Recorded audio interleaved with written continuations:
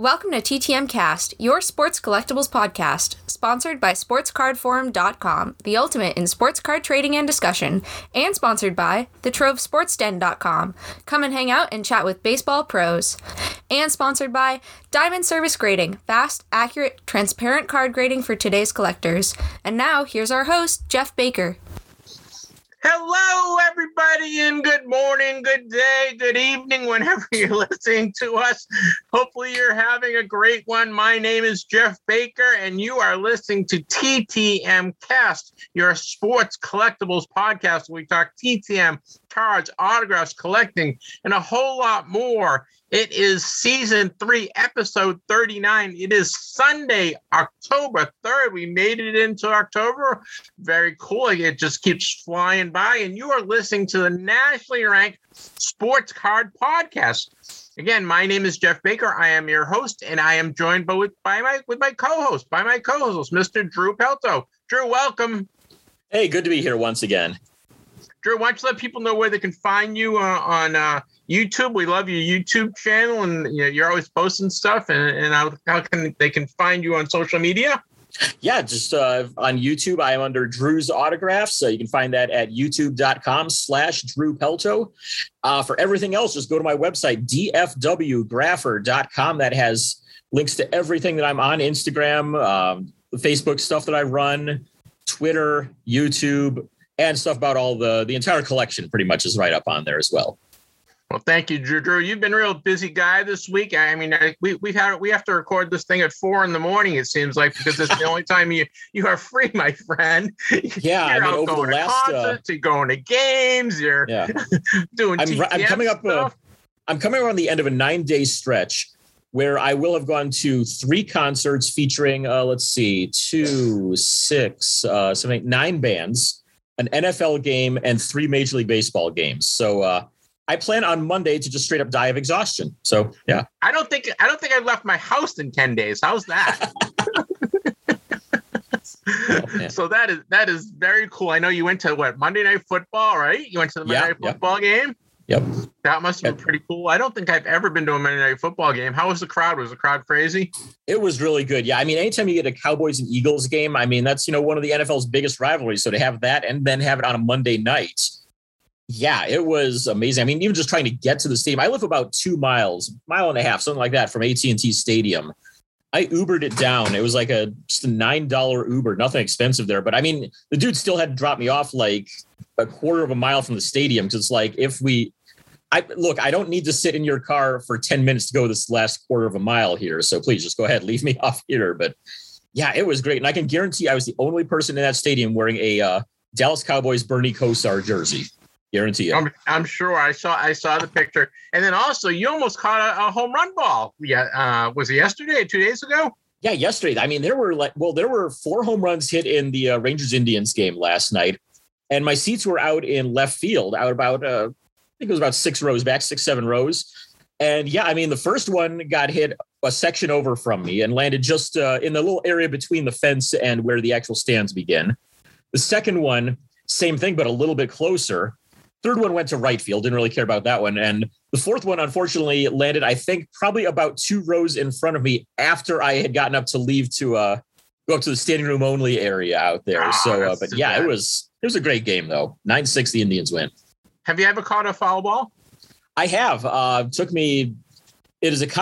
my dad and me a combined 75 years of going to ball games to finally catch one. But in 2012, at an Indians and Mariners game in Cleveland, my wife and I were up in Cleveland for my 10th high school reunion. And so we went to a ball game with my dad. And it was Hector Noesi on the mound and Johnny Damon at the plate. Damon reached out and just tapped it off the end of the bat. And it's coming just end over, or just coming, perfect kind of like 4 spin on it back toward us. Just barely clears the netting in front of us and lands right there with us. So I have caught one. That's cool. I've had a couple of close calls. I've gotten balls thrown to me, a foul ball. The coach throws it to you, a player throws it to you. My wife, Will Clark, was running in one time. We were sitting right behind the Rangers dugout, and he was running in and threw the ball to my wife. Nice. And Alex Rodriguez. I think it might have actually been his first game he played at Fenway. I was sitting right there. You know where it juts out at Fenway Park on the third baseline right there again. So I had a friend that had season tickets there, and I was there with my wife, and Alex Rodriguez threw me the ball, and she was sleeping. She fell asleep, and she got startled and knocked the ball out of my hand. Oh, jeez. And then this one's funny. I was walking. You've been to Fenway. You know the street right behind the Green Monster? Yeah. They used to have the netting. Remember, they used to have the netting before they had seats. So this is before a game, and I was walking down there before the game started, and someone yelled, "Look out!" And I looked up, and the ball literally landed like a foot in front of me, bounced straight up. I put my hand out and caught it. Nice. Wow. So that was that was my ball. And then funny story. I was in Fenway. I had to be in the junior high or like freshman in high school, and I was there with my brother, and we're in line getting hot dogs or something, and some kid comes up to me and says, "Hey, I'll buy that. Did you catch that foul ball?" I go, "Yeah, I got it outside." He goes, "I'll buy it from you for $40." I was like, "Okay, no problem." So I didn't even know who hit it. So I gave him the ball. He gave me the $40, and then he goes, "That's cool because I just made $160 because I had a bet with somebody that I was going to catch a foul ball for $200." Oh man, that's great. Like, I don't care. I made $40. It was funny. Yeah.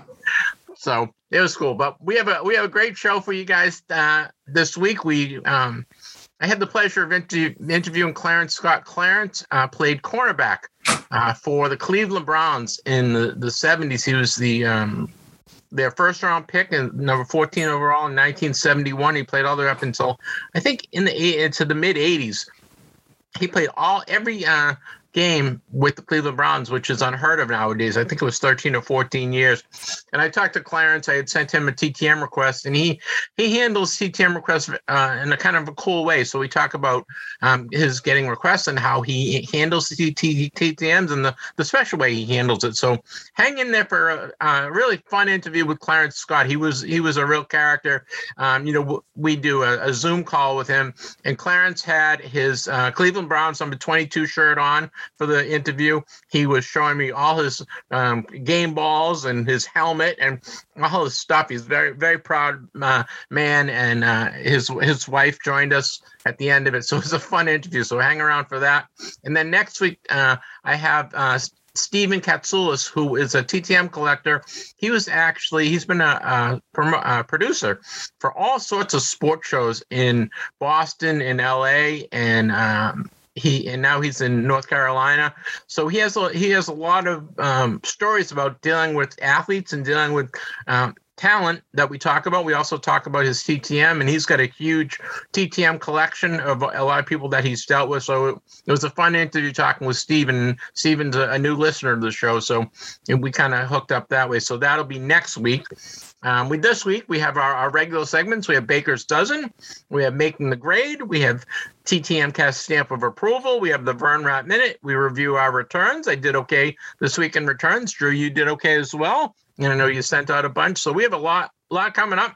Hang in there. If you want to text us and a comment, feedback, if you're interested in being a guest or you want to make suggestions, send it to our text line at 978-729-0662, or you can email us at ttmcast@yahoo.com. Once again, our text line is 978-729-0662, and our email is, Drew? ttmcast@yahoo.com. There you go. Thank you, my friend. Next up is our first segment, Baker's Dozen.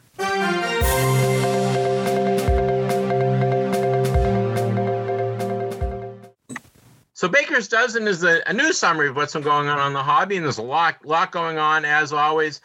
Some news from our friends at Fanatics and some new releases coming up, some signings that we want to make you guys aware of. But one thing show-related is that I posted, I set it up on Facebook that you can listen to TTM Cast now directly on Facebook. So if you type in TTM Cast or on Facebook, you can come to our page, and you can listen to the show directly on Facebook. So you don't have to download anything. The player's right there. And if you have trouble finding us and you're on Facebook, we're right there. So you can go to TTM Cast, which is our page on Facebook, and you can listen to the show directly from Facebook. So check that out. It's pretty cool. And then a lot of news this week. Our friends at Fanatics, Michael Rubin, who I believe he is the president of Fanatics, and he confirmed that the company is got big plans, real big plans, if you will. They want to be the one-stop shop for trading cards. So they're looking to get rid of the middleman, which means no more Targets and all these other retail outlets, and use their distribution network, as well as they're looking at perhaps purchasing Topps or Panini, or one trying to bring in some of their expertise. And they're also looking to have a grading arm and a online auction arm and all sorts of stuff. So they really want to be the card collecting big brothers. And the Wall Street Journal reported the other day that they have created a new entity, which is called Fanatics Trading Cards, and they have secured $350 million in Series A funding, which they can use to invest, to build this new entity of theirs.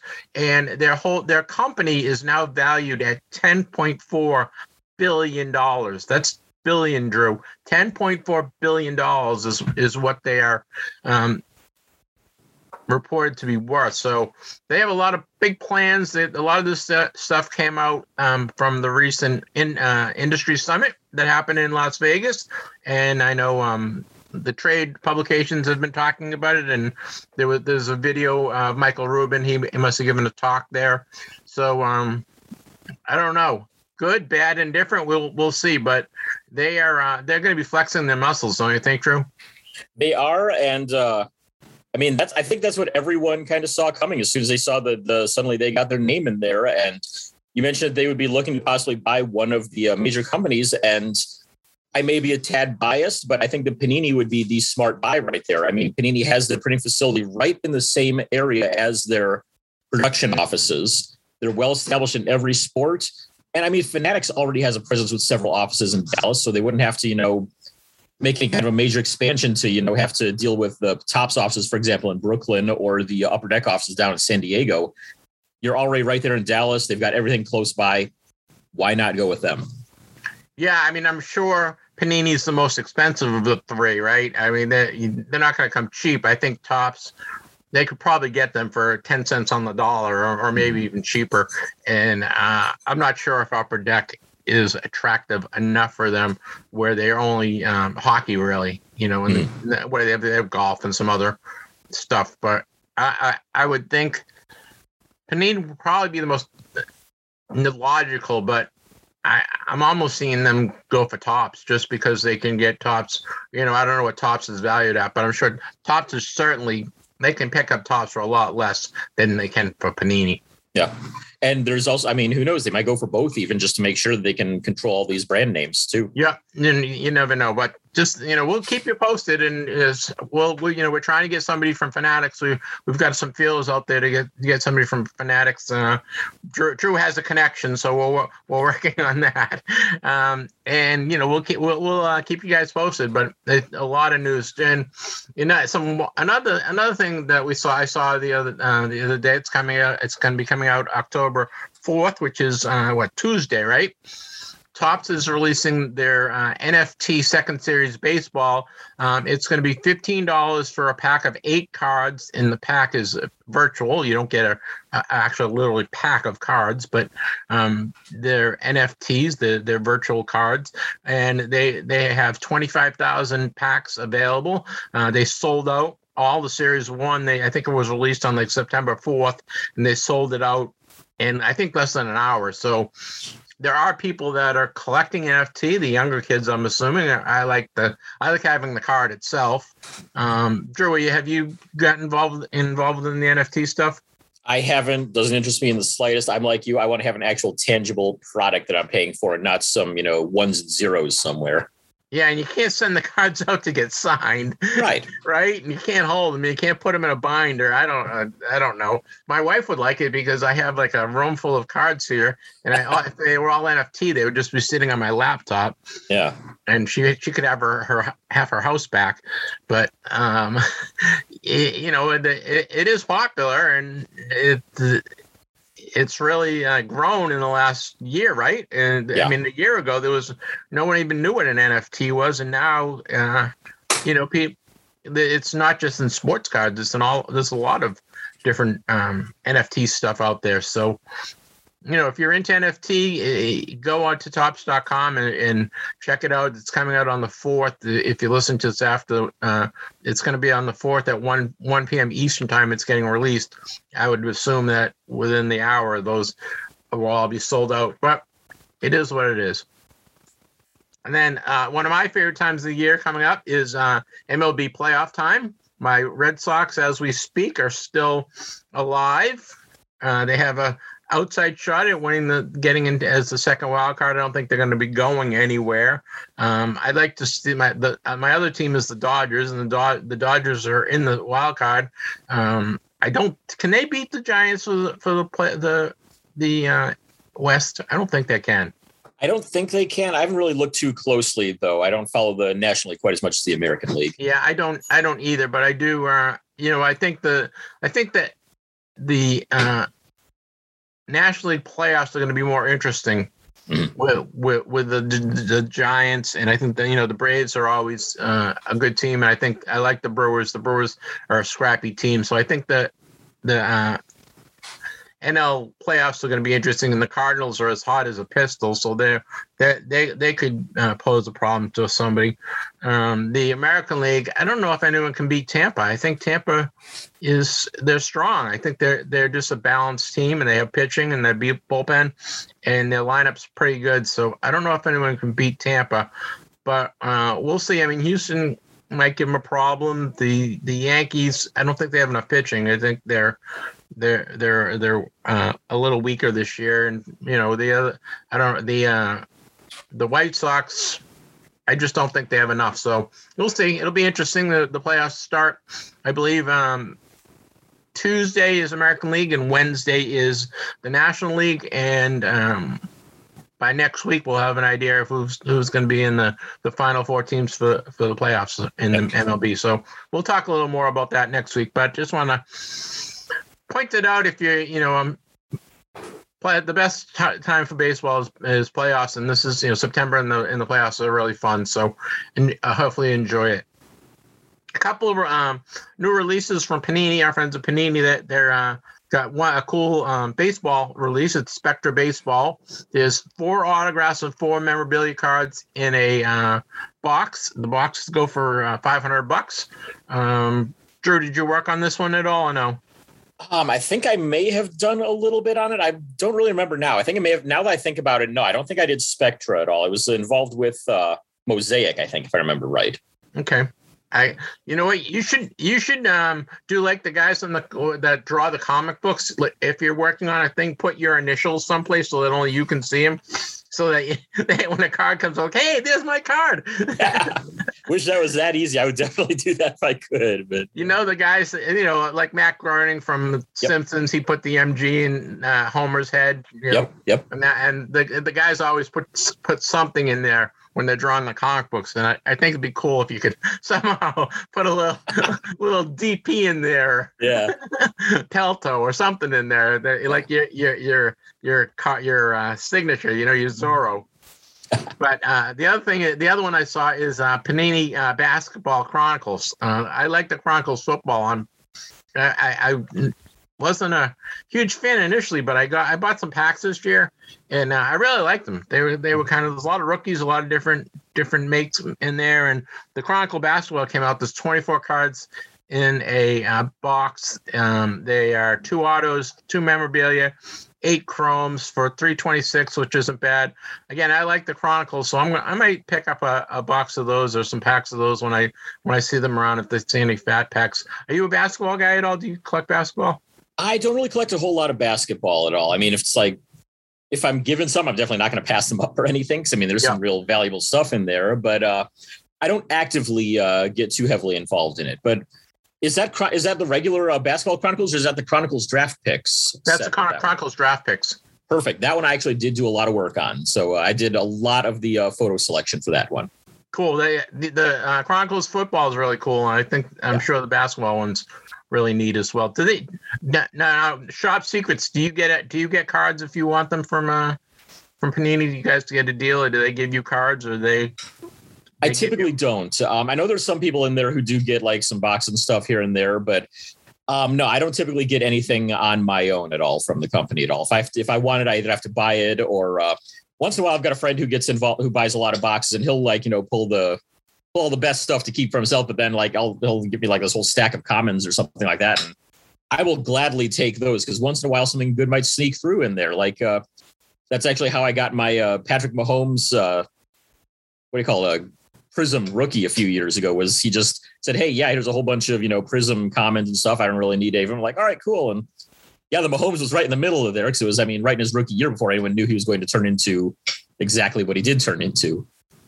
See, I forget who I talked to. I think it was somebody from Topps a while ago, and they used to just like put out, boxes and boxes of cards in a conference room someplace, and if anyone wanted, they could just come in and grab them. I remember that vividly. That they'd have, because Topps has so many brands like Panini does, so they would just at the end of a year or a while before they would start working on a new one, they just put out whenever a couple hundred boxes of cards in the conference room, and then if you wanted them, just go grab whatever you're looking for. So, and it was once in a while.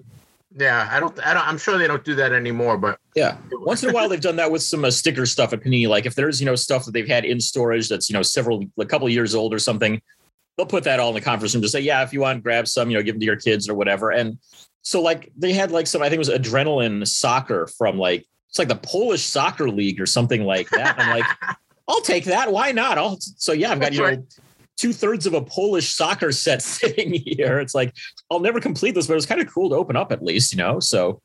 Yeah, that's right up your alley. So I'm jealous, but that's cool. So check out, it's Chronicles. It's a draft pick. It's the first basketball. It's the first set released with the current new draft guys, the new within on their team. So check it out. Now, one other thing of note, our friend Scott King from SI Kings has a huge signing going on in November. He's got over 50 guys that are doing signings for him, and they're all various prices. Well, guys like Tim Brown, Doug Flutie, John Hanna, Endrin James, Don Mattingly, Dennis Rodman, Pete Rose, Mike Tyson, the boxer, and Robin Yount, and a ton of other guys. So his signing, everything has to be into him by November 8th. It is SI Kings with an S, SI Kings. Check it out. You go to his website. Put in SI Kings in your search engine and find his website. It's Scott Smith. I've done a couple of signings through him, and he's been very professional, and they've been great signings. So check it out. Again, he has over 50 guys signing. So Heisman Trophy winners, Hall of Famers, great players as well. A lot of guys, some guys that TTM, some guys that don't do TTM. Everything has to be into him November 8th.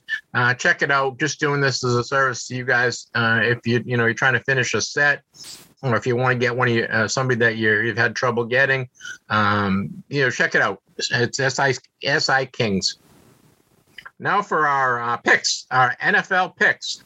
Last week, Drew, we finally had a good week. I was 4-1. You were, I think you were 3-2. Yeah, looks like it. Yep. So not bad. If the Giants had beat the Atlanta Falcons, which I told you was a stinker of a game, yeah, we hit all of them. This week we got 5 games. We're going to keep on doing our picks until you guys yell at us and tell us to stop and put you out of our misery here, put us out of your misery. But we're going to keep it up because I think it's fun, and you will keep doing it. What do you think, Drew? Oh yeah, I'm liking it. Okay, good. Until I have an 0-5 week, I will keep doing it. And it gives you a reason to watch some of these stupid games too, right? All right, so I'll let you go first. It's your Cleveland Browns are playing at the Minnesota Vikings, and the Vikings are getting 2.5 points. So which team's going to show up? The Cleveland Browns team that showed up last week that destroyed the Bears, or the Cleveland Browns that showed up 2 weeks ago that couldn't do anything?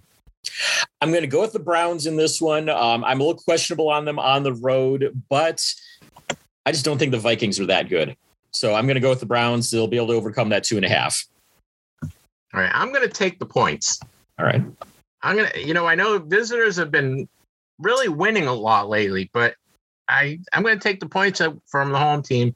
I'm not going to do it on this next game because I can't do it, but we have Tom Brady and the Tampa Bay Buccaneers are coming to Foxborough in New England, and they are going to play the Patriots. The Patriots are a 7-point underdog. They're getting 7 points.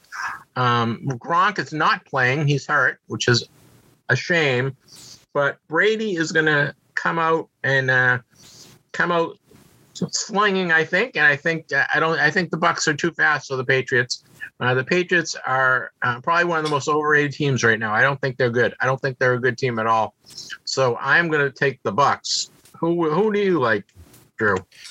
I was thinking the Pats until you said that stuff about just, the speed and everything. It's like, yeah, I think you make a good point there. So I'm going to have to go with you and take the Bucs now. I'm going to reverse what I was thinking there because my thought was, okay, Brady's going to come out firing. So, it's, his first game back in New England after playing the vast, vast, vast majority of his career there.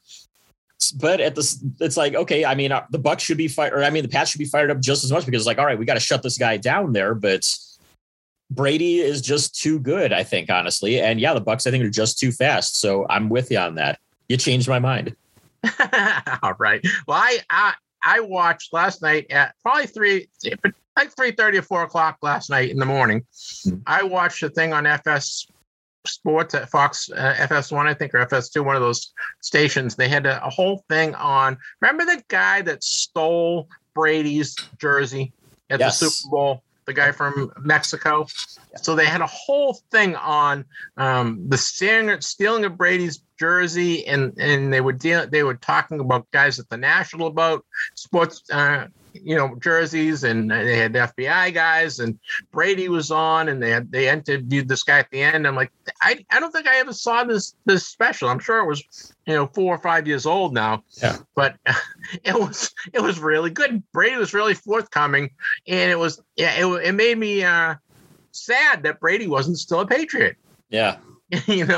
So check it out. If you ever come across it, check it out. It's really a good show from a football perspective, from whodunit perspective, from a collectible perspective. I was very surprised. I watched the whole thing from 3:30 to 4:30 or something. It was a really good show. All right, back to our picks. This week, I like putting the Cardinals on, and I like putting the Rams on, and that they happen to be playing each other this week. So the Cardinals are at the LA Rams. The Rams are getting 4.5 points. Now the Rams, they're talking about maybe a Super Bowl team. Yeah. What do you think of this game? I'm going to say I think the Rams win it on the scoreboard, but the Cardinals win it on the betting sheet. I think the Rams win a close one, basically. So I'm taking the Cardinals on points. All right. I was kind of going back and forth on this one. I'm just going to take the Rams, just so that we're on the other side of the fence, so to speak. I think I agree with you. I think it's going to be a close game. But the thing is, this could be a high-scoring game as well. So we'll true. See. Yes. All right, your Dallas Cowboys, who you proclaim not to be a fan of, but you've been to more Cowboys games than I've been to Patriots games this year. So the Carolina Panthers are at Dallas. Dallas is a 4.5-point favorite. Dallas looked great, right? They look really good on Monday night. They looked good the week before, and they had a shot at beating the Buccaneers. So Dallas is kind of back, I think, and they can score points. Carolina Panthers, their defense is good. I don't know if they can score points other than McCaffrey. They don't have much. I'm gonna go with your Dallas Cowboys in this one. Who do you like? I was actually going to go Cowboys as well. That was a definite statement win for them there on Monday. I've been surprised by the Panthers this year, though, too. I mean, Sam Darnold has finally shown what made him a top 5 draft pick. He's had a really nice start to the season so far. But yeah, the Cowboys have just looked too strong the last few weeks. I think this is going to be a really great game, though. I mean, no matter what, but I have to pick the Cowboys, I think, in this one. Yeah, I don't think McCaffrey's playing, right? Didn't he hurt? He hurt himself. He might have. Yeah, I haven't paid super close attention there, but yeah, he may have. All right, and our Monday night game, we have the Las Vegas Raiders. I can't get used to that. At the LA Chargers, which I can't get used to that either. The Chargers are a 3.5-point favorite. The Raiders have been playing really well. They're 3-0. The Chargers are 2-1, I believe. I think they beat Kansas City, right? Yeah, they did. So they're playing really well. Their defense is pretty good. The Raiders, I'm not sure if they've been tested yet. I don't think they've had a tough game. The Chargers are again, they give them 3.5, but I don't know how much of a home field advantage they have. But I'm going to take the Chargers just because I don't think the Raiders are. I think the Raiders are pretenders, not a true good team. What do you think? This is another one that's I think is be a really great matchup. It's really close. I'm going to go with exactly what you did on the Cards and Rams. I'm going to take the Raiders just so we're on different sides here, but that's just going to be a close one. Could go either way. I'll take the Raiders, but it's far from this, lock of the week pick or anything like that. All right. So we got 2 of the same picks, but 3 different ones. That's that makes for interesting fodder next week. And that wraps up our picks for the week and also wraps up Baker's Dozen. So, Drew, I thank you. That was a great segment. And next up is Making the Grade. Making the Grade is brought to you by Diamond Service Grading. Fast, accurate, transparent. Diamond Service Grading takes the mystery out of grading. They proudly have the best encapsulation in the industry, with an amazing inner sleeve that not only protects your collectible investment, but looks great as well. Easy to submit, quick turnaround. DSG Grading is ready to grade your cards today. Visit dsggrading.com to learn more. So Making the Grade is a summary of what's been going on in the grading community. The grading community obviously is very important to our hobby, and we like to keep people abreast of what's going on. Our friends at CSG have launched a new set registry, card registry. So check out CSG online for their new registry. Card collectors can find a platform where they can display their CSG certified cards and compete against other collectors to see who has the best sets. So CSG is always growing. They're a progressive company, and we recommend you guys checking that out. And then check out our friends at DSG Grading. I know it's the alphabet here, soup time guys, but that's what grading has become. Our friends at DSG Grading, which is Diamond Service Grading, dsggrading.com, offers a $5 coupon for every card you get graded. It's you get $5 off every card you get graded with Diamond Service Grading. The coupon code is 4HMUGTZG. Once again, it's 4HMUGTZG. And then they will give you $5 off. This is exclusive to TTMcast listeners. And if they have a cool thing where you scan the QR code on the label and you can view the details and why your card got graded a certain grade, and that's kind of a cool, neat thing. So check out dsggrading.com, diamondservicegrading.com. They are still meeting their 30-day delivery, and check them out. Lastly, our friends at HGA, and I guess they're not our friends because they blew us off a couple times. So HGA is having some problems, and one of the problems that I noticed in a post is they have graded some fake cards, some fake Pat Mahomes autograph cards that they authenticated, and some other fake cards that were not actual real cards that they were reprints, but they graded them as real. I don't know, they're trying to rectify that problem, but I don't know if I would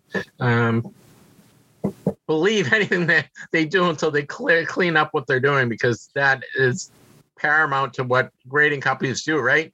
They want to authenticate the card, authenticate the autograph, and authenticate the and then grade the condition of the card. And if they can't do two of the three things, maybe you give HGA a pass right now. What do you think, Drew? Yeah, were they the ones that passed one of the fake Gretzky rookie card fairly recently? Yep. So I remember seeing that. A friend of mine brought it up on Facebook, and I'm like, oh, geez, guys, come on now. But yeah, it was a couple. It wasn't more. It was more than one. It was a Gretzky Opeachy rookie card. The Gretzky one should be obvious too. I mean, an authentic one there's this yellow dot on his shoulder apparently, and it didn't have the yellow dot. And it's like, guys, check that again there, Chief. But yeah, jeez. Yeah, they also validated some Pat Mahomes autographs that weren't real as well. So they've had some problems. Yeah. Well, that wraps up making the grade. And next up is our contest line.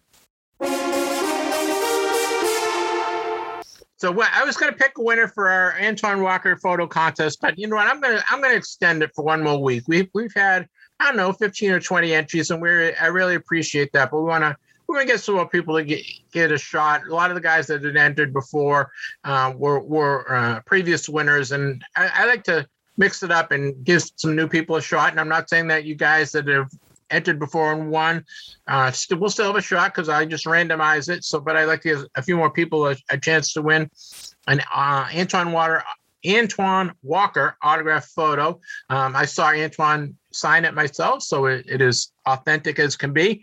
And he did this.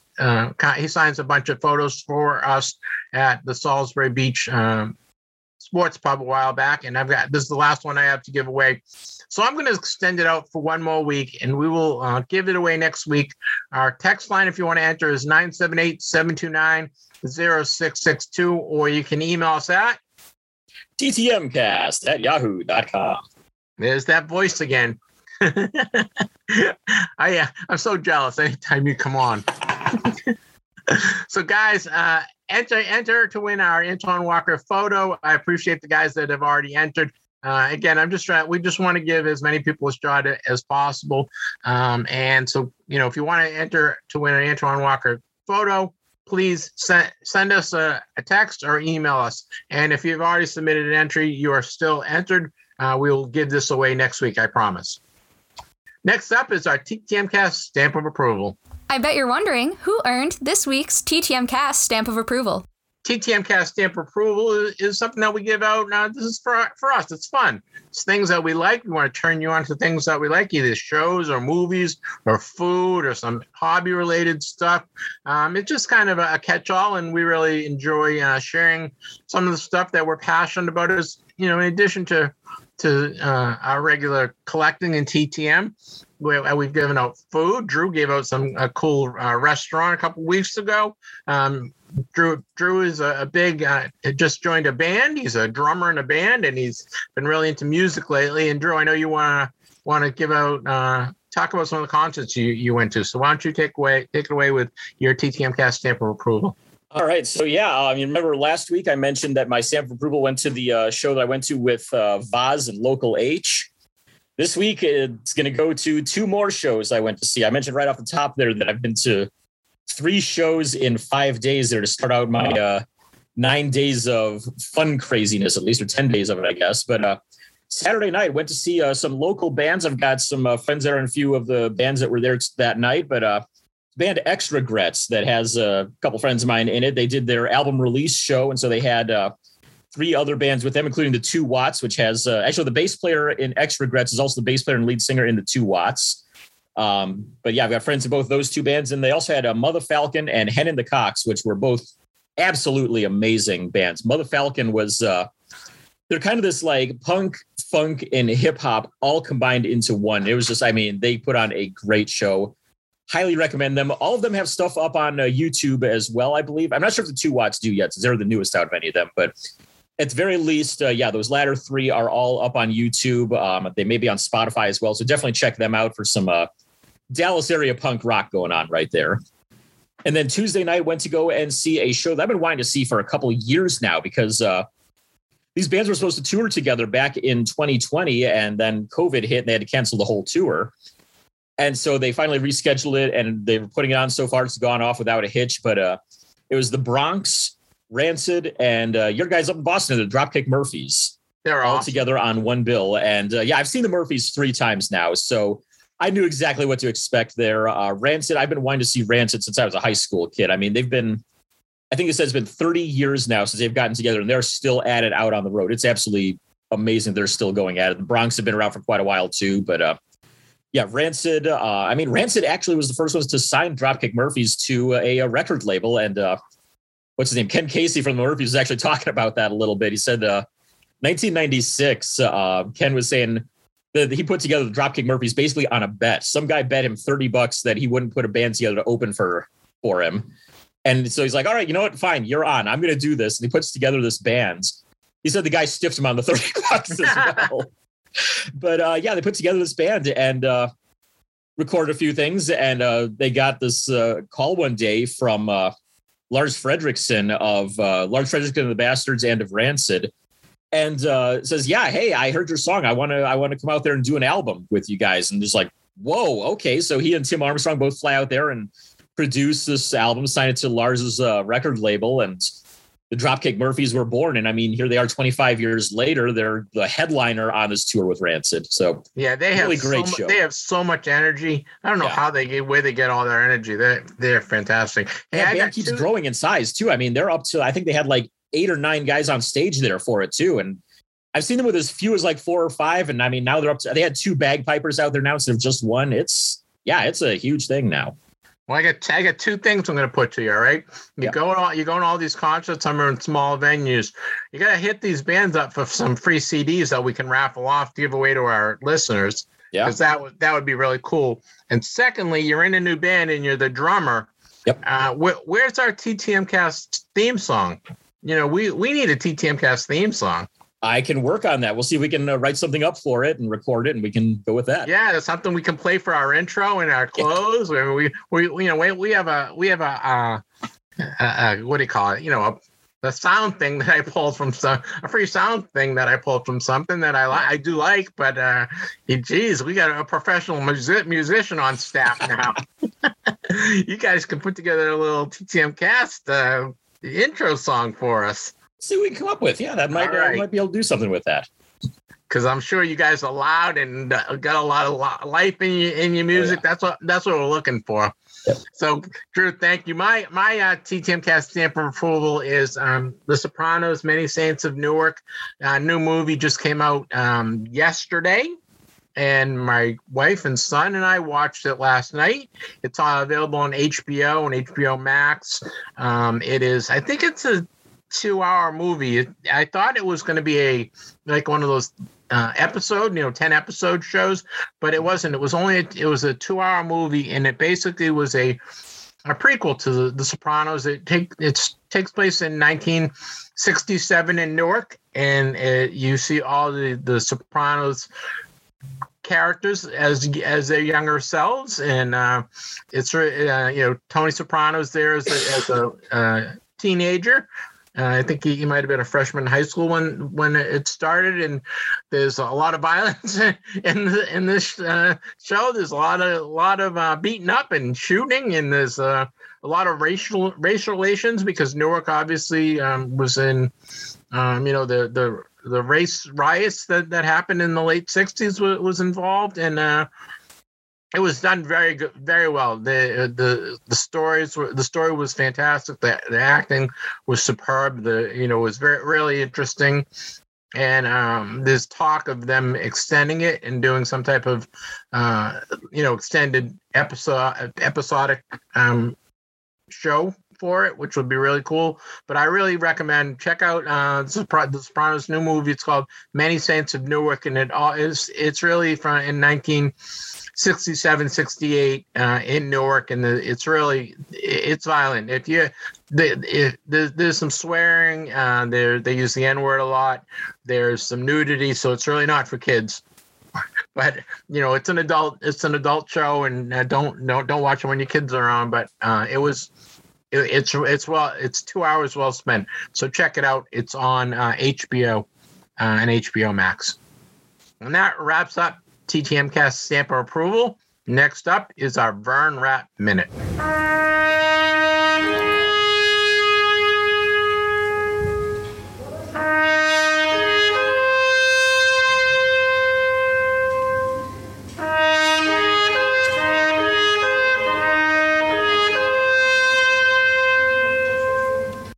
Well, a Vern Rapp Minute is dedicated to Mr. Vern Rapp, who passed away prior to me sending out a TTM request to him, and we do this as a service to our fellow TTMers.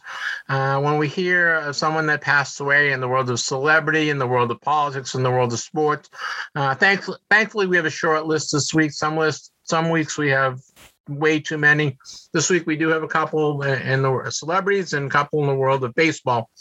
We lost Tommy Kirk, who was the star of Old Yeller. He also starred in many Disney films and beach party movies. And he was in all sorts of Disney type stuff. And those Annette Funicello, Frankie Avalon movies. Mr. Kirk was 79 years old. We lost kind of a character actress from the 60s. Her name was Jean Hale. She was on Batman. She played the Mad Hatter's henchwoman, Polly. She was on McHale's Navy, Hogan's Heroes, and a bunch of other stuff in the 60s. And she was 82 years old. In the world of baseball, we lost two former major leaguers. We lost Bill Sudeikis. Bill was played from 1968 to 1975, and he was featured in numerous top sets during those years. He played for the Dodgers and Mets and Rangers and Yankees and Angels and Indians. He was kind of, he was a utility guy. I know he had Alzheimer's later in life, so he hadn't been signing for a while, but he was 75 years old. And lastly, we lost Tommy Carroll. Not Tom Carroll, the pitcher, but Tommy Carroll. He was an infielder for the Yankees and Kansas City A's from 1955 to 1959. He played shortstop and third base. He was a really good TTM. I just saw he had a fairly recent TTM return on sportscollectors.net, and Mr. Carroll was 85 years old. And that kind of wraps up our Vern Rapp Minute. Our condolences go out to your friends and family, and we are sorry for your loss. And next up is TTM Returns. This week's TTM returns are brought to you by Sports Card Forum. Find players' addresses, see who's signing, and more, all for free. SportsCardForum.com, the ultimate in sports card trading and discussion. Drew, we kept you really quiet through the Vern Rapp Minute. Not much. I told you it was kind of a short one this week, and to returns. I got 5 returns this week, and I know you got 3 returns this week. Why don't you run down your returns? Because I know you haven't said boo for a little while. We got to get you. Yeah, I had a chance to rest the pipes here. All right, so I got 3 back, and it looks like I'm gonna get a 4th one in today, according to Informed Delivery. But the first 3 that I got Kevin Crowe, who is a soccer player, and he actually played, I believe it may have been on the 84 U.S. Olympic team, I want to say. He's played on defense mostly, but he was with the San Diego Sockers for a long time in the Major Indoor Soccer League. And Drew, can I just ask, have you put together for the soccer, have you done tried to do an Olympic team and put together something with all the guys who played on a specific Olympic team, or even the women's Olympic team that won the gold medal?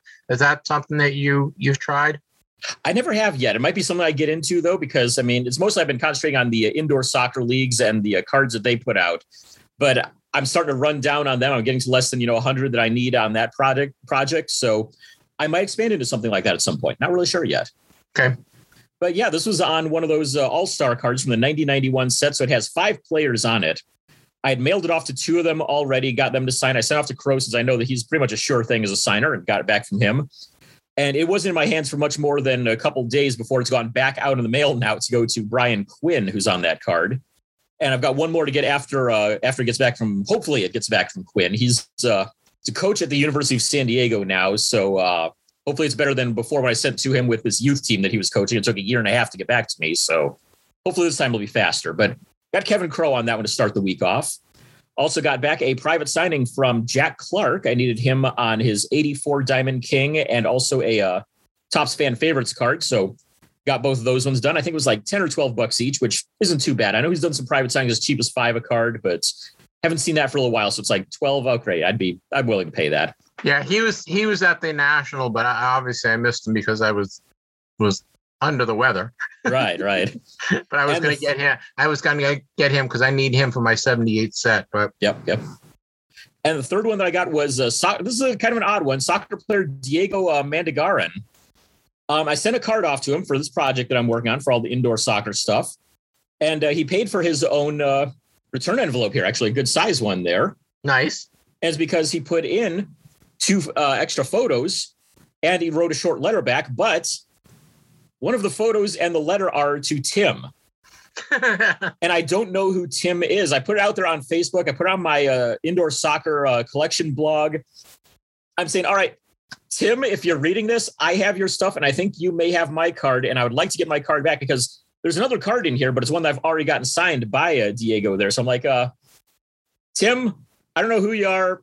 If you see this, please let me know. So if there is a Tim who's an indoor soccer collector out there who happened to get a return from Diego Mandagarin this week that has a 92-93 Pacific NPSL card and it's signed, please reach out to me. I would like to get my card back, and I'm sure that you want your items here as well. So that's funny. Yeah. And like I said, I think I have another one coming in today, and I think it's going to be Nick Solak from the Texas Rangers, who I'd actually met him when I was in Round Rock for a game. And I asked him, hey, yeah, did you get your fan mail there in Texas before being sent here? And he laughs and says, yeah, I've got it here with me. Actually, I got to get on that here pretty soon. But I think that's who I've got coming back today. He was a little disappointing this year. I really thought this was going to be his year. Yeah. I think he's a very talented player, and I'm not quite sure what happened because I thought he was going to be gangbusters with a bad Rangers team, but I know he's a very good TTMer. Yeah. And then, like I said, I sent out 10 this week, 8 baseball, a football, and soccer one that I mentioned. And I got to actually. Any for the 72 set? No, these are actually mostly 2021 Heritage ones, though. So okay, kind of semi 72s there, at least 72 design. And then, like I said, I was able to go out and do some graphing in person at Globe Life Field last night. And I actually was asked about this on Twitter by one of our listeners, Timmy Owen. Said, hey, anything you can tell us about that on the podcast there. And so it is tough to graph there. It's if you've seen it on TV, they now have these field level suites. So it used to be that you could just line up right down the line. Players could come right over, right near where the tarp would be and everything. Where the fence went right up to the field, and now you've got this huge gap in between. You've got the full netting going all the way down to the end of the suites there, where the stands start going upward. So you've got this little tiny space down there in the corner where hopefully you can get a few players, but it's rough there. It is very rough. I was able to fortunately get 2 of the Indians coaches that are with Carl Willis and Sandy Alomar Jr. Willis signed 3 cards. Alomar signed 2. Got pitchers Cal Quantrill and Tristan McKenzie. Quantrill is a strict 1 per. He'll ask you which one you want him to sign. McKenzie, he'll sign everything. Nice guy. He's a guy that you just watch and you can tell he's having fun out there all the time when he's playing. It's great seeing him play. It's great to get to talk to him for a little bit. Does he remind you of Oil Can Boyd? A little bit with a significantly lower drug content. Yes. Yeah. A little bit. And then afterward, I was able to get Mark McLemore, who does the Rangers pregame show. Got him pregame and postgame. But I was able to get him up by their right where they had finished recording. Mike Bacsik Jr., who is a longtime pitcher, gave up a Barry Bonds 756th home run. He's also on the show there as well. So I'll hopefully be getting him later today or possibly tomorrow. I know McLemore is a great TTMer. I've gotten him TTM. He has become one. Yeah, I mean, for a long time, he wasn't signing anything. And now suddenly he was doing everything here for about the last year and a half, 2 years now. Yeah, he was a real quick turnaround too. That's cool. I'm jealous of the in-person stuff. I wish I could do that. I'm gonna try to go. There's a show in Boston on Columbus Day, and I've got a Celtics ball that's signed by a bunch of guys. So Tom Sanders, Stat Sanders is going to be there, and he's only $18. Nice. So I'm going to get him on the ball and I have his rookie card, so I'm going to get him on that. And I forget who the other guy. I think Don Marcotte's the other guy that's going to be signing. I've gotten him before, and he's actually been on the show. So we'll see. Maybe I'll put out some feelers and see if Mr. Sanders wants to get on the show, but we'll see. You never know. But I got 5 returns this week. They're all 1973 Topps football cards that I've been sending out. Part of my, I probably sent out 50 in the last 2 or 3 weeks. So I got Dan Pastorini, who was quarterback for the Houston Oilers back in the day, and he was a pretty good player. When he played 73, the Oilers weren't that good, but he actually was on the Earl Campbell team in 78. That was a pretty good team. I think he was still a quarterback with them. And I don't know if it was his rookie card, but he did sign it in a couple weeks. I got Bill Curry, who was played for the Green Bay Packers. He played for I think he played on 2 Super Bowls, one with the Packers, one with the Colts, and he was a coach in Georgia, someplace in Georgia, but he was a offensive lineman. He signed for me in a couple of weeks. Glenn Ressler, who was the guard for the Colts back in the day, he signed, put his Super Bowl 5. He played on Super Bowl 5, so he put that on the card. He signed a nice black Sharpie. I got Pat Matson, who was he was a center, I think. A guard. He played guard for the Cincinnati Bengals. He signed in blue Sharpie with his number 28 on it. And my favorite one that I got back yesterday, actually, Happy Feller, I love the name. Obviously, that's why I sent it. That's why I sent it out. And he played for Texas. He was a kicker for Texas, and I had to learn a little about Happy because I didn't know much about him. He actually was taken in the 4th round by the Philadelphia Eagles as a kicker. He was a kicker. And back in the day, drafting kicker in the 4th round is unheard of, right? Mm-hmm. And the Eagles took him the 4th round. He played 1 year with the Eagles, and he didn't do that well. And then he got picked up by the New Orleans Saints, and the New Orleans Saints were probably one of the worst teams in football back in the 70s. And he played 2 seasons with the Saints. And his last season with the Saints, which was 73, his longest field goal that year was 18 yards. So Happy was not never came out to become the great kicker that everyone thought he was. But he is a great guy. His real name is James. He was named Happy. He was nicknamed Happy because when he was a little kid, he was always smiling, and his older brother nicknamed him Happy. But to me, as a kid, I was always a fan favorite because of the name Happy Feller. So he signed it in blue pen, and he sent his own card here. It's an Upper Deck card. Can you see it, Joe? Yeah, I see that. Nice. So he sent that as well. In fact, he sent back my card. Then he sent back the other card in a different envelope, and with a note saying, "Jeff, I found this card and I thought you'd like it." Nice. So that was kind of cool. And I asked him, I've been asking these guys if they want to be guests on the show, and Happy said he's shy and he doesn't do interviews. So that one didn't work. And then Bill Curry sent back a note saying, "I know nothing about collectibles and I don't want to be on the show." And then Pat Maston said he doesn't do interviews either. So a lot of these guys, they're in their late 70s, early 80s now. So I'm sure it's a little, it's a little difficult, but we're still trying. We're putting out feelers for guys. But that kind of wraps up my returns for the week. I have in front of me about 5 or 6 stacks of cards that I need to write letters for and send out. I've been kind of going through my cards the last couple of weeks. So I've got a lot of potential TTMs. I'm going to try to get to it this week.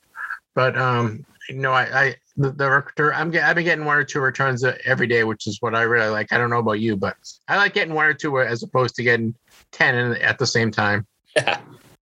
I don't mind. Either way makes for good video and good stuff to talk about on here. So whether it's 1 or whether it's 30, I'll take whatever I get pretty much. True. Well, that wraps up for returns for the week. Next up is our interview. This week's interview is brought to you by the Trove Sports Den. Come and hang out and chat with baseball pros from past and present online. Visit thetrovesportsden.com and join in the fun today.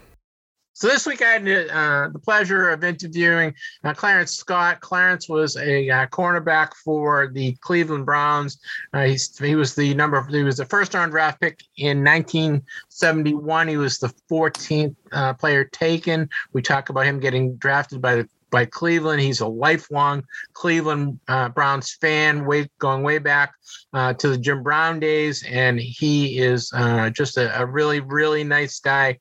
And Mr. Scott does something unique for his TTM request. So listen to our interview with Clarence, and you can learn about what Mr. Scott does with his TTM request. So, enjoy our interview with Clarence Scott. But first, here's a message from our friends at CSG. The CSG Registry is now live and ready for your sports cards. Designed to be the premier online arena for sports card collecting, the CSG Registry is a superior platform to display your CSG certified cards and compete against other collectors to see who has the best sets. Start adding your CSG certified cards now. Visit csgcards.com/registry. Joining us on the TTM Cast hotline from his home in Atlanta is former Cleveland Brown, and he played his whole career, 13 seasons with the Cleveland Browns from 1971 to 1983. He was a Pro Bowler in 1973. Welcome to the program, Mr. Clarence Scott. Hello, Jeff. Well, welcome. I'm so excited to talk to you. We had such a stellar career. I'd like to talk a little about your time in college. I know you were a All-America at Kansas State, and coming in from high school, you weren't set to be a defensive player, a cornerback. You came in as a wide receiver, and they changed you over to cornerback. What happened? How did that happen? Well, I was fit to do that because in high school I played both. I was the defensive back in high school. I was a wide receiver in high school. So I had 3 years of high school at both positions. So when they were scouting and looking me over, they knew that whoever it was that did the scouting job on me, they knew that I could go either way, defensive back or receiver, because I did both in high school. And we won a state championship at high school, and I went to Kansas State, and everything worked out well for me. Well, you were inducted in the Kansas State Athletic Hall of Fame in 2003. You were honored as a Ring of Honor of Kansas State in 2015. And did you get to go back to the school for those honors? Yes, I did. I most certainly did. Did some of your former teammates come back? Did you get to see any of your former teammates? Yes. And was it strange for you, after being on campus for so long and then going back? Had it changed? Did you recognize campus much? I mean, Kansas State has really grown, right, in the last 40 or 50 years. Yes, it is. A lot of changes there. I'd like to let you know how long I've been a Cleveland Browns fan. Sure. That was going to be my next question to you. I know coming up, you've been a Cleveland Browns fan since you were a little boy, right? Yes, indeed. Since I was fifth grade, elementary school. Unbelievable. Jim Brown was my favorite player, and Jim played for the Cleveland Browns, so the Cleveland Browns were my favorite team, and it was all about Jim. And I went to high school. We won a state championship, undefeated state champion, and got selected by Kansas State and then chosen by the Cleveland Browns in the first round of the 71 draft. And it was just unbelievable when I got the call from Art Modell in the dormitory at K-State. We stayed in an athletic dorm. Yep. And I got a call from Art Modell saying, we've taken you and we're glad to have you and look forward to a long career. And that was the truth and nothing but the truth. So and so I've just been blessed. I can tell you that right now. I've been blessed, fortunate along the way. My family was a beautiful family to grow up in. Just my mom and dad and my two sisters, the three of us. And discipline was there. Worshiping Almighty God was installed in my being. Even at that time, even as a youngster, I was taught that if you just be a good person, you do the right things at the right time, and be grateful and thankful for it all, good things will come about and take place, and it certainly did.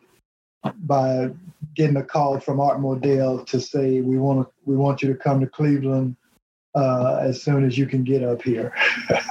Did your dad coach you when you were a kid, when you in Pop Warner and? No, my dad didn't. He wasn't an athlete. He didn't play high school football himself, but he did support me though. I just played in school, and I learned, and I knew what I wanted to do. Like I say, when I was fifth grader, I knew I wanted to play ball with the Cleveland Browns. So did your mom have the athletic? Get the athletic prowess from your mom's side of the family, from your mom? Now, my mother, she wasn't receptive about that. She thought she knew the possibilities of getting hurt and in football, and I never thought about getting hurt. That never crossed my mind. My mom did. She really didn't want me to play, but I loved football. In high school, I was captain of the football team and the basketball team, and my mom did not want me to play football because of the possibility for injury. But football was my first love, and then basketball. And I was actually captain of the football team and the basketball team my senior year at Trinity High School in Decatur, Georgia. A small school, but we won a state championship. And everything just worked out. I got a call from Art Modell, and everything worked out. Now, I understand you had a nickname growing up that's kind of followed you around, and your nieces and nephews call you this now. Little Birdie told me about this. You want to tell me how you tell people your nickname and how you earned that? Would that be Bunny? That would be Bunny. That would be Bunny. Bunny, as in Bunny Rabbit. I came home from the hospital on Sunday, Easter Sunday, and my mom said, my father, my mother said, look what the Easter Bunny brought me, and it was Easter Sunday, and so Bunny has been my nickname for as long as I can recall, but I had no problem with it. I had a beautiful family. They took me to church service at a young age, and I learned to worship God. I learned to be a servant to the Lord, and that I have to give that credit to God Almighty for using me and then giving me those positive initiative things that to do with my life. So I'm glad about it. Well, that's great that you carried that nickname all the way through to today, because I know, again, a little birdie told me that you're Uncle Bonnie to your nieces and nephews, and I think that's outstanding. Absolutely. I thank God for it, and it's been that way all my life. So, and I've been happy most all of my life.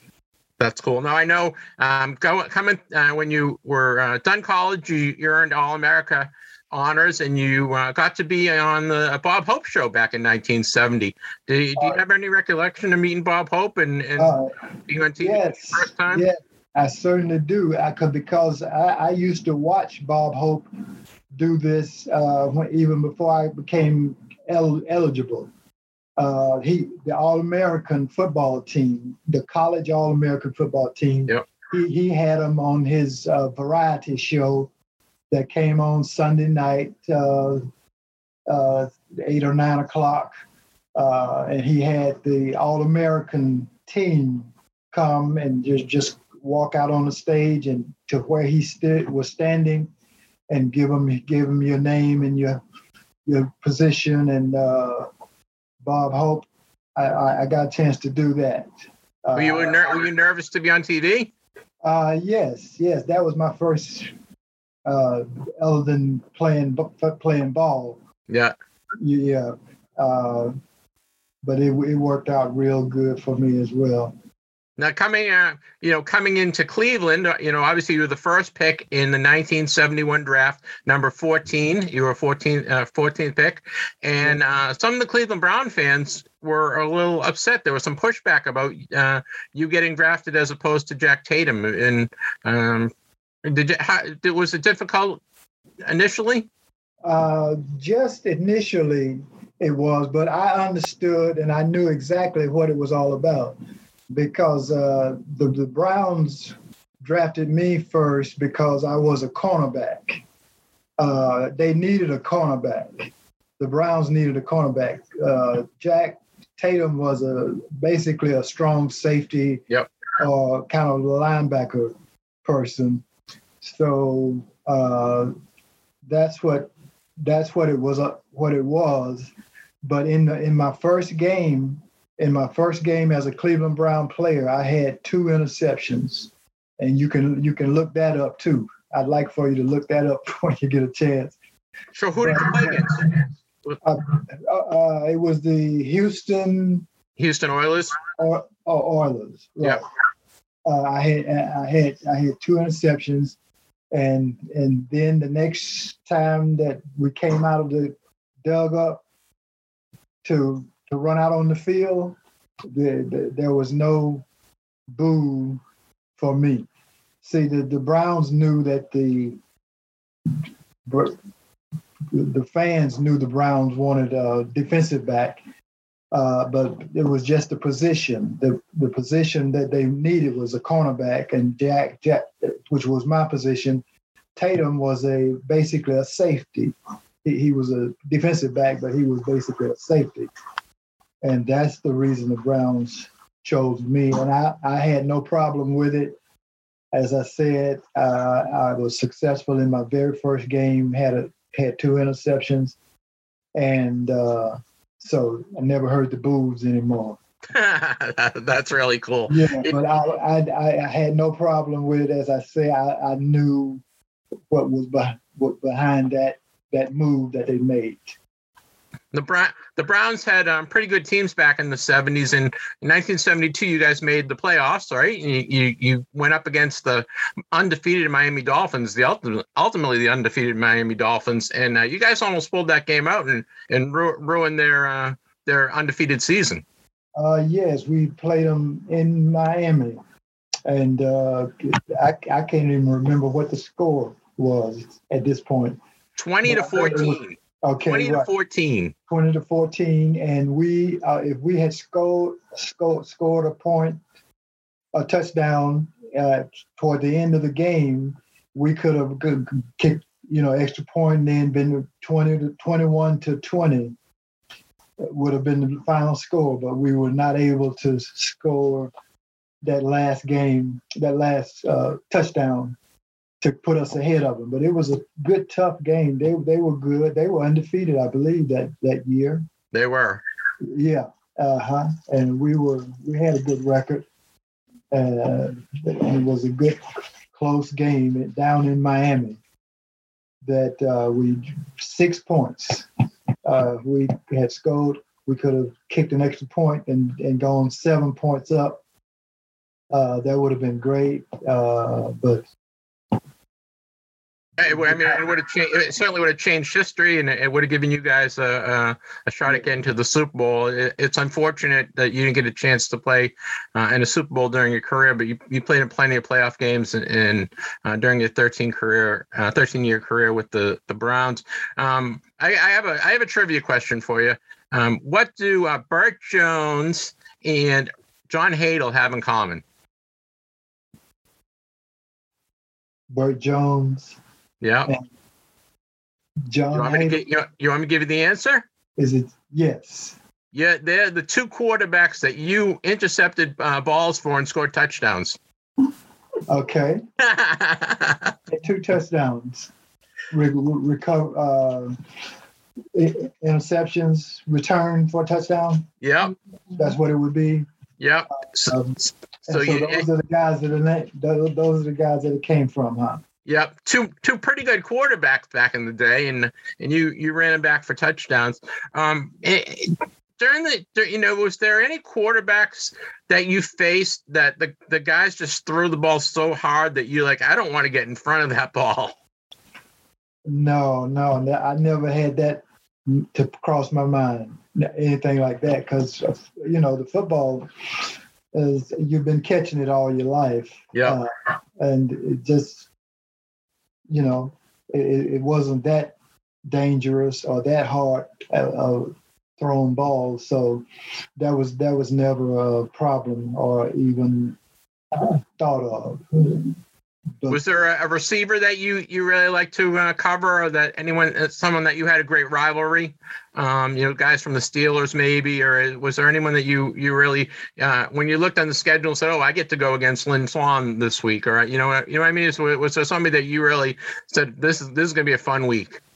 Well, every week it was that way. I never said that for anybody particular, but that they were the best team during those times, the Steelers team. So we look forward to beating them, and we went to Pittsburgh and beat them in a particular game.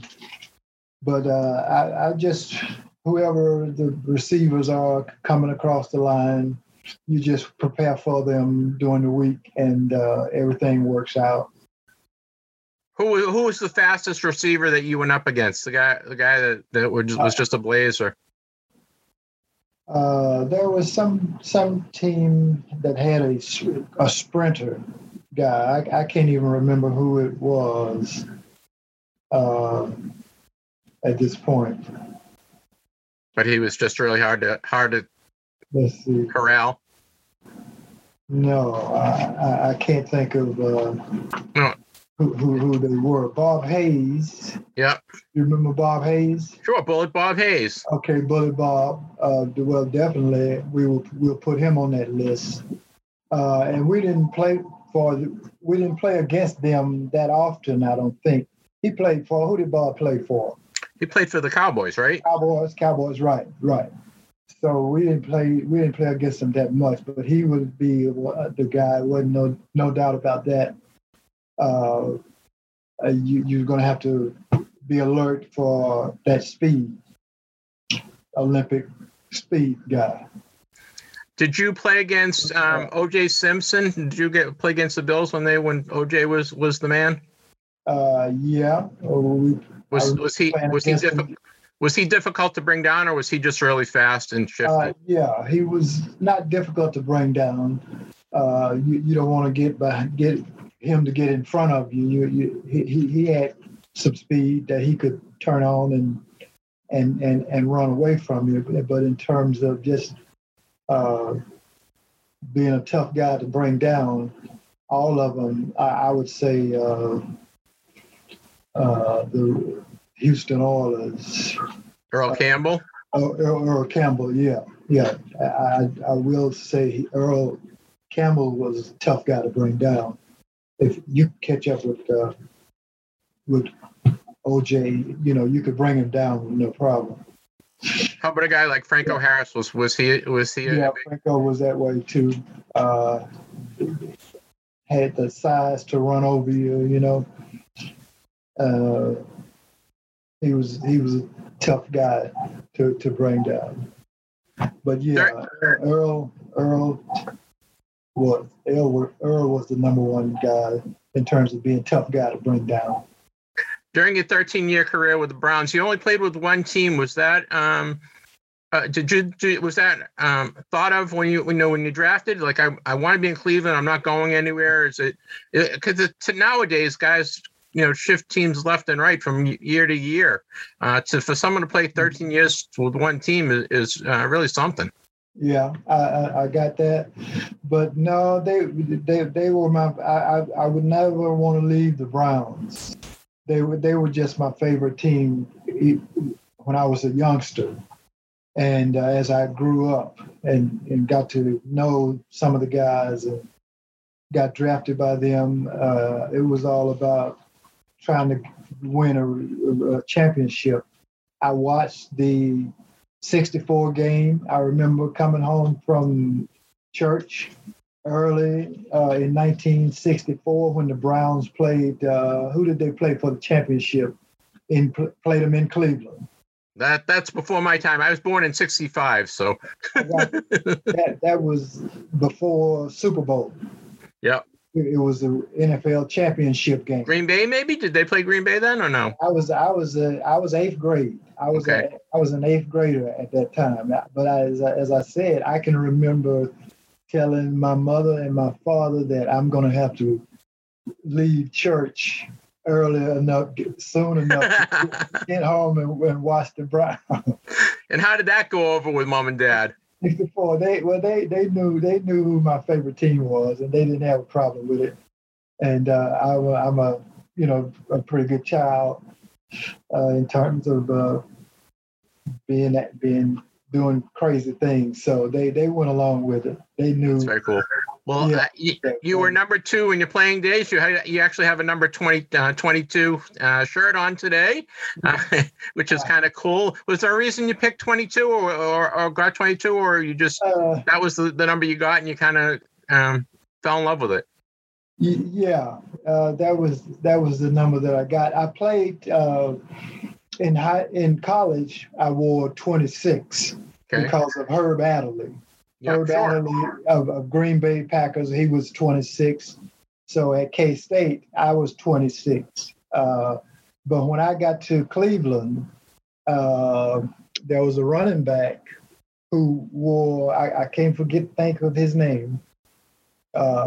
He wore 26. And so I had to get another number because, he was a veteran.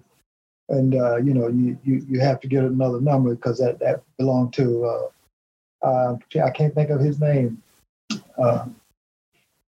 but I wore 26. They gave me 22. So have you made it? I didn't have a problem with it. It was okay with me. But it's a great number. Have you made it back to Cleveland at all? Do you make it back every once in a while to see a game? Yeah, I had been coming back year after year for the alumni week. Yep. Alumni week at the beginning of the season, and we didn't do it the last couple of years. We haven't didn't do it. But I had come back about 4 or 5 years in a row for that, and I always enjoyed coming back to Cleveland. You got to play in a Pro Bowl in 1973. Oh, he's got his helmet and everything. I'm jealous. Yeah, man, that's it. That's it right there. It sits in the den here, and that's me, and that's who I'll always be. So that's very cool. I just ordered. I'm a huge Patriots fan, obviously being from Boston. So I just ordered a Patriots helmet because they have an alumni day coming at the end of the month in October. So I'm gonna go see if I can get some of the guys to sign the helmet for me. Mm-hmm. Mm-hmm. Yeah. Now I mentioned the Pro Bowl in 1973. Do you have any recollections of playing the Pro Bowl? And was it was that your first trip to Hawaii, or was this before they played? Actually, they didn't have it in Hawaii. Okay. It was in California. At the Rose Bowl? Yeah, I think it was the Rose Bowl, but there was something going on. So they had it in California, but we enjoyed it though. Were you did you any of your other teammates make it for that year? I know it's Greg Pruitt did. Yeah. Greg Pruitt was punt returner. And he ran out of the backfield as well, but he was kickoff. He returned a lot of. I think he went as a return guy. Did you guys win the game? I don't even recall. I don't think so. But Greg and I were there from Cleveland. We were the two guys from Cleveland that made it. Did they give you a ring or something for being in the Pro Bowl? Something special something to commemorate you being in the game? I think I have a plaque or a trophy. I can't recall. Oh yeah, I do. My wife said I got a trophy for that. I know we got all these accolades and all these trophies. I'm jealous because you can't keep track of all of them. Yes, I'm blessed and I'm thankful and grateful, and it's just been a good life, man. It's been an unbelievable good life for me, and I went to the game. We had a good time at the Browns game here in Atlanta when they came in to play the preseason game. Yep. Yeah, we were there and just had a great time. And we sat in the Brown sections of course, and just had people pulling on us all the way down. Now you played 186 games in your NFL career in 13 years. Football's a tough game, and you seem to I got you didn't get hurt, or I should not say hurt. You didn't get injured out enough to miss many games during your career. No, I didn't miss. I only missed one game. You're right about that. I played 13 years, and only one time did I not. I was dressed for the game, but I had a bad shoulder during that week. I had a bruised shoulder during the week of preparation. We were going to Kansas City to play the Chiefs, and I hadn't practiced that much, but I had a sore shoulder. But when we got there, I still dressed out. But they made a decision for me not to play, and said if we leave you out and you don't aggravate it, then next week you won't have any possibility of hurting it more than it is now. So I went to Kansas City with the team, but I didn't play. I got dressed. I was ready to play, but that was the only time that's the only game that I didn't play in. Which is it's unfathomable nowadays. These guys are missing games left and right, and you were just such a workhorse out there. Were you a collector of cards and memorabilia when you were a kid? And did you save stuff from your playing days? I know you showed me the helmet. I did. I was a kid. I still have cards that I even when I was a youngster, I collected. And of course now I've got some of my own, and I keep them in my pocket. See, I was able to go right in my pocket here and pull these out. Yeah. I keep them with me, because I want to pull them out at the right time and at the right place. I sent you a request. I don't know if you can see this. There's your 1973 Topps card. It just came in the mail today. You signed it for me. Thank you very much. And I know you still get a lot of autograph requests. Does it surprise you that you haven't played in 30 years and people are still want your autograph and are still want to hear from you? Yeah, that really amazes me. The very thought that these people still know who I am, and it's been a long time since I played, and they send in things for me to sign and send back to them. And I try to get a number off of, just from the address that they send it in. I can, and the name and address. So I try to, because I want to say thank you to the people that send me the cards and all of that. I'm grateful for it, and I try to touch base back with them the way you and I did. I give them sometimes I give them a call when I have a number, when I get a number from them. Most of the time, it doesn't tell you what the number is, but anytime I can say hello and say thank you back to the people, I enjoy doing that more than anything, because I know how they feel, because I feel the same way.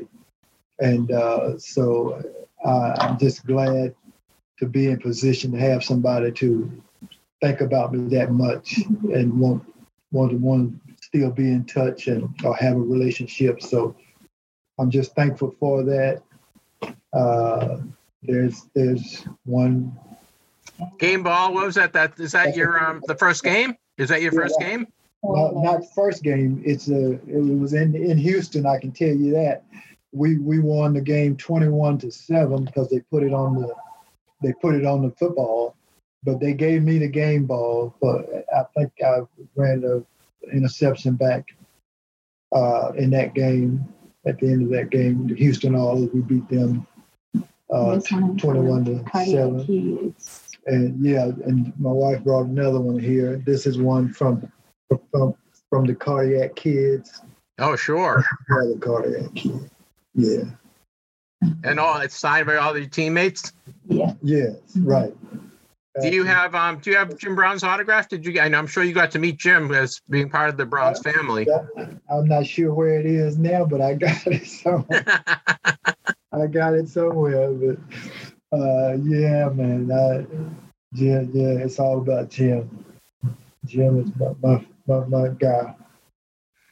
Now, you were saying that one of the things that you sometimes call people that send you autograph requests. What have been some of the responses from people? Have they been surprised that you're on the other line? And did they start getting shy when it's like, oh, here's one of my heroes, I get to talk to him? Initially when you call me, I turn into a 10-year-old kid and I get shy there for a second. Yeah, man. I mean, that is a beautiful thing. Because I know where they're coming from. I know what it is they're feeling, because I felt the same thing. So that's why I want to do it. I want to put that kind of smile on their face and that kind of love in their hearts to let them know that I love you and I appreciate you for being a fan and for taking the time out to send some cards up to be signed and sent back to you. And I just want people to know how grateful and thankful I am. And that's why I take the time to do it. And I even get the address and name off of the envelopes, and I call it. I call it and trying to get the numbers. If sometimes I get it, sometimes I can't. They tell you they don't have it. Well, guys, if you're sending an autograph request to Clarence Scott is in Atlanta, Georgia. I'm not going to give out his mailing address because you guys can go find that, because I don't think he wants to get inundated with millions of requests. But put your phone number in your letter and why you contacted him, and I'm sure Mr. Scott will follow up and talk to you for a few minutes. He as I said, he loves his fans. In terms of when you were a kid, not when you were a kid, but when you were a player, did you ever just go buy packs of cards to see if you could get your card? Like you're in the drugstore, you're in the supermarket, and you see a couple of packs of Topps cards. Or did you try to pick up a pack of cards to see if you could get your own card? No, I never did that. Oh, I would have done it like I would have bought out every card they had. I understand, but I had them coming in. Yeah. They were coming in, and so I never actually had to go. And they'll let you know in the letter too. They'll say I put in a card for you that you can have, and would you mind signing these cards for me? So that's how I get most of them, and they'll put an extra card in there for me to keep, and then 2 or 3 to sign and send back in a return envelope. So I've been able to get enough of them to satisfy myself. Have you attended any card shows or memorabilia shows, signing autographs to meet fans that way, or strictly just like alumni events and through the mail? The Brownbackers in Ohio. Yep. Yeah. Mm-hmm. And then because there's big card shows nowadays, and they have the national show was in Cleveland a couple of years ago, and I think it's been Cleveland in a couple of years from now. And I'm sure the Cleveland fans would love to see you at an event like that to get your autograph. Some people are a little shy to send stuff through the mail, but it might be a nice opportunity for you to go out and meet some of your fans. Mm-hmm. Yeah, I'll do that. All right, Mr. Scott. I'm gonna leave one last question. Eleanor, you're on the sidelines over there. Do you have a question for Scotty that we didn't ask? Oh my goodness! Oh, when are we going back to Cleveland? We normally make the annual game, but it sure would be nice to go back. We've gone back for the Legends, also when he was inducted in the Hall of Fame, and several activities. Like, there's nothing like being there with all the fans, and it's just such a warm family place, and we just love it. We just love the coaches. Oh, actually, he's gone back for several ring toss. What is it? The toss for the games. You've been back 5 the coin toss for that. Yeah, the coin toss. What I'm talking about, the ring toss. That's hilarious. But we just love it. It's just such a exciting time to be there with all the other players. And we were there for the induction for the Legends Sports Hall of Fame, as well as the last time. Mm-hmm. So you'll actually, for all of the fans, they'll see several things there to commemorate his time. So we're gonna continue to keep our eyes on this pandemic situation. Yep, sure.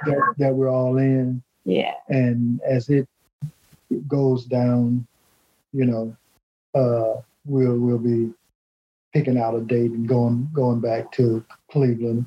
It could be next year at the Alumni Week. Mm-hmm. Maybe they'll I believe they'll have one next year. Right. An Alumni Week. So, but we'll be back to go back to Cleveland for sure. Mm-hmm. Well, I bet when you got drafted by the Browns back in 1971, you didn't realize that you're going to have a second home in Cleveland, right? You had a love affair with the city. The city has had a love affair with you. You've done such great things. Once again, I'm speaking with Clarence Scott. Clarence Scott played 13 years with the Cleveland Browns. He is a member of the Kansas State Ring of Honor and the Kansas State Hall of Fame. He's a member of the Atlanta Sports Hall of Fame. He's a member of the Cleveland Browns Legends program. He got elected in 2012. Many accolades for such a great career.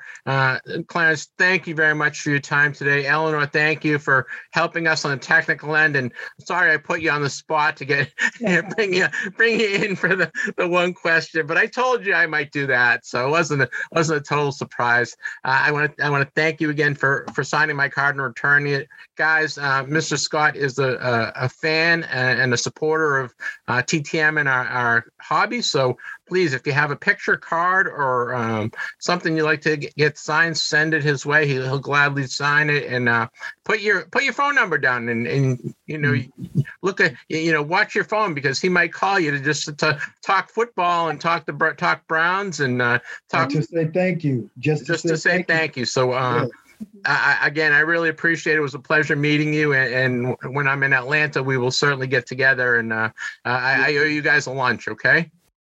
Be glad to see you whenever you're here. Thank you very much. We look forward to that. All right, guys, thank you very much, and you guys have a great week. God bless. Same to you. Okay. Thank you. Have a blessed day. Okay, you too.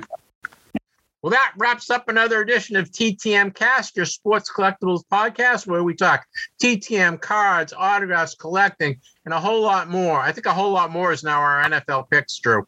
I think so. That seems to be taking up a nice chunk there. We do talk about everything that is sports and sports collectibles related. My name is Jeff Baker. I have been your host for the program, and I was joined by my co-host, Mr. Drew Pelto. Drew, we got another one in the books. Into October now. This is great. It's just been kind of flying by. I know it really does. So we've got a lot of stuff going on coming up. As I said, I've got a show a card show that I'm going to go to on Columbus Day, and then we've got a show, the Shriner shows coming up at the beginning of November. And my wife was like, "I'm not taking you to all these shows for every week." So I said, "No, just a couple. We got a couple big shows coming up." Drew, you got anything big coming up this week? I know you've been so busy the last couple of weeks.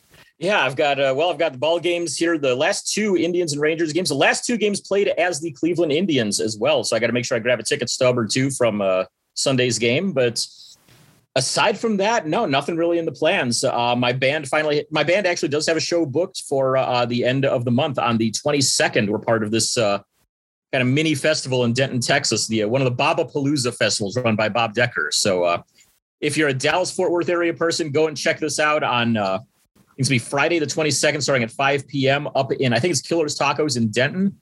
We'll be playing there. Very nice. Yeah, and I'm actually on Halloween. I'm going to the Patriots alumni event at Gillette Stadium. So there's supposed to be 25 New England Patriots, former New England Patriots there. And actually, I'll show it to you, Drew. But I got a helmet. I got a old Patriots Pat Patriots helmet. Nice. To get signed. Yep. Well, I'll be bringing that, getting some in-person autographs, which I as I said, I'm jealous because I don't get to do that often. Yep. So my wife and my scooter and myself will be at that on Halloween. So we got a lot of stuff going on. I want to thank Mr. Clarence Scott for joining us. And guys, Mr. Scott is fabulous with TTM. So if you have a photo of him or card you want to get signed, send it out, and make sure you put down your phone number, because he will call you. He will call you to talk to you about why you like the Browns, why you're interested in his autograph. He'll chat with you about his career. So when you send out a TTM request to Clarence Scott, he will give you a call if you put your phone number down in your letter. So not many guys do that. So that's something really cool. Make sure you put down your phone number when you send out a request to Clarence Scott, and I'm sure he'll give you a call. And if he does, let us know. Let us know how it was, because I don't think there's many guys that follow up on a TTM request. If you had, I think we talked about this a couple weeks ago. Have you had anyone contact you about any of your requests? Occasionally I'll get like a Facebook message or something like that. But Clarence Scott, when I sent to him for the first time, he did include his phone number on there. And I'm not exactly a phone person at all, so I didn't call him back or anything at all. But like, all right, I might try him again, give him a call and, talk to him. Because, I mean, it's a former Brown. I mean, a lifelong Browns fan, too. So it's like, yeah, that'd be kind of cool. I might do that then. Yeah, he's in their Ring of Honor. He is in the Atlanta Hall of Fame, the Georgia Sports Hall of Fame. He is in the Kansas State Hall of Fame. He was a very good player in his day. I think he had like 48 interceptions or something like that during his career, which is pretty good. So hopefully you enjoyed our interview with Clarence Scott, and I want to thank him again, him and his wife Eleanor, for being on the show. Next week we have TTM Collective Stephen Katsoulis, who has a ton of stories. He was a sports producer for all sorts of shows, including on ESPN, on Fox Sports. He's worked with a lot of people. So we talk about his time dealing with all these people as well as collecting. So join in next week for Stephen Katsoulis. I think that's it. Drew, you got anything else before I let you go? No, I think that's about it. I think we got everything pretty well covered. All right, we'll see you guys next week. Wishing everyone many happy returns.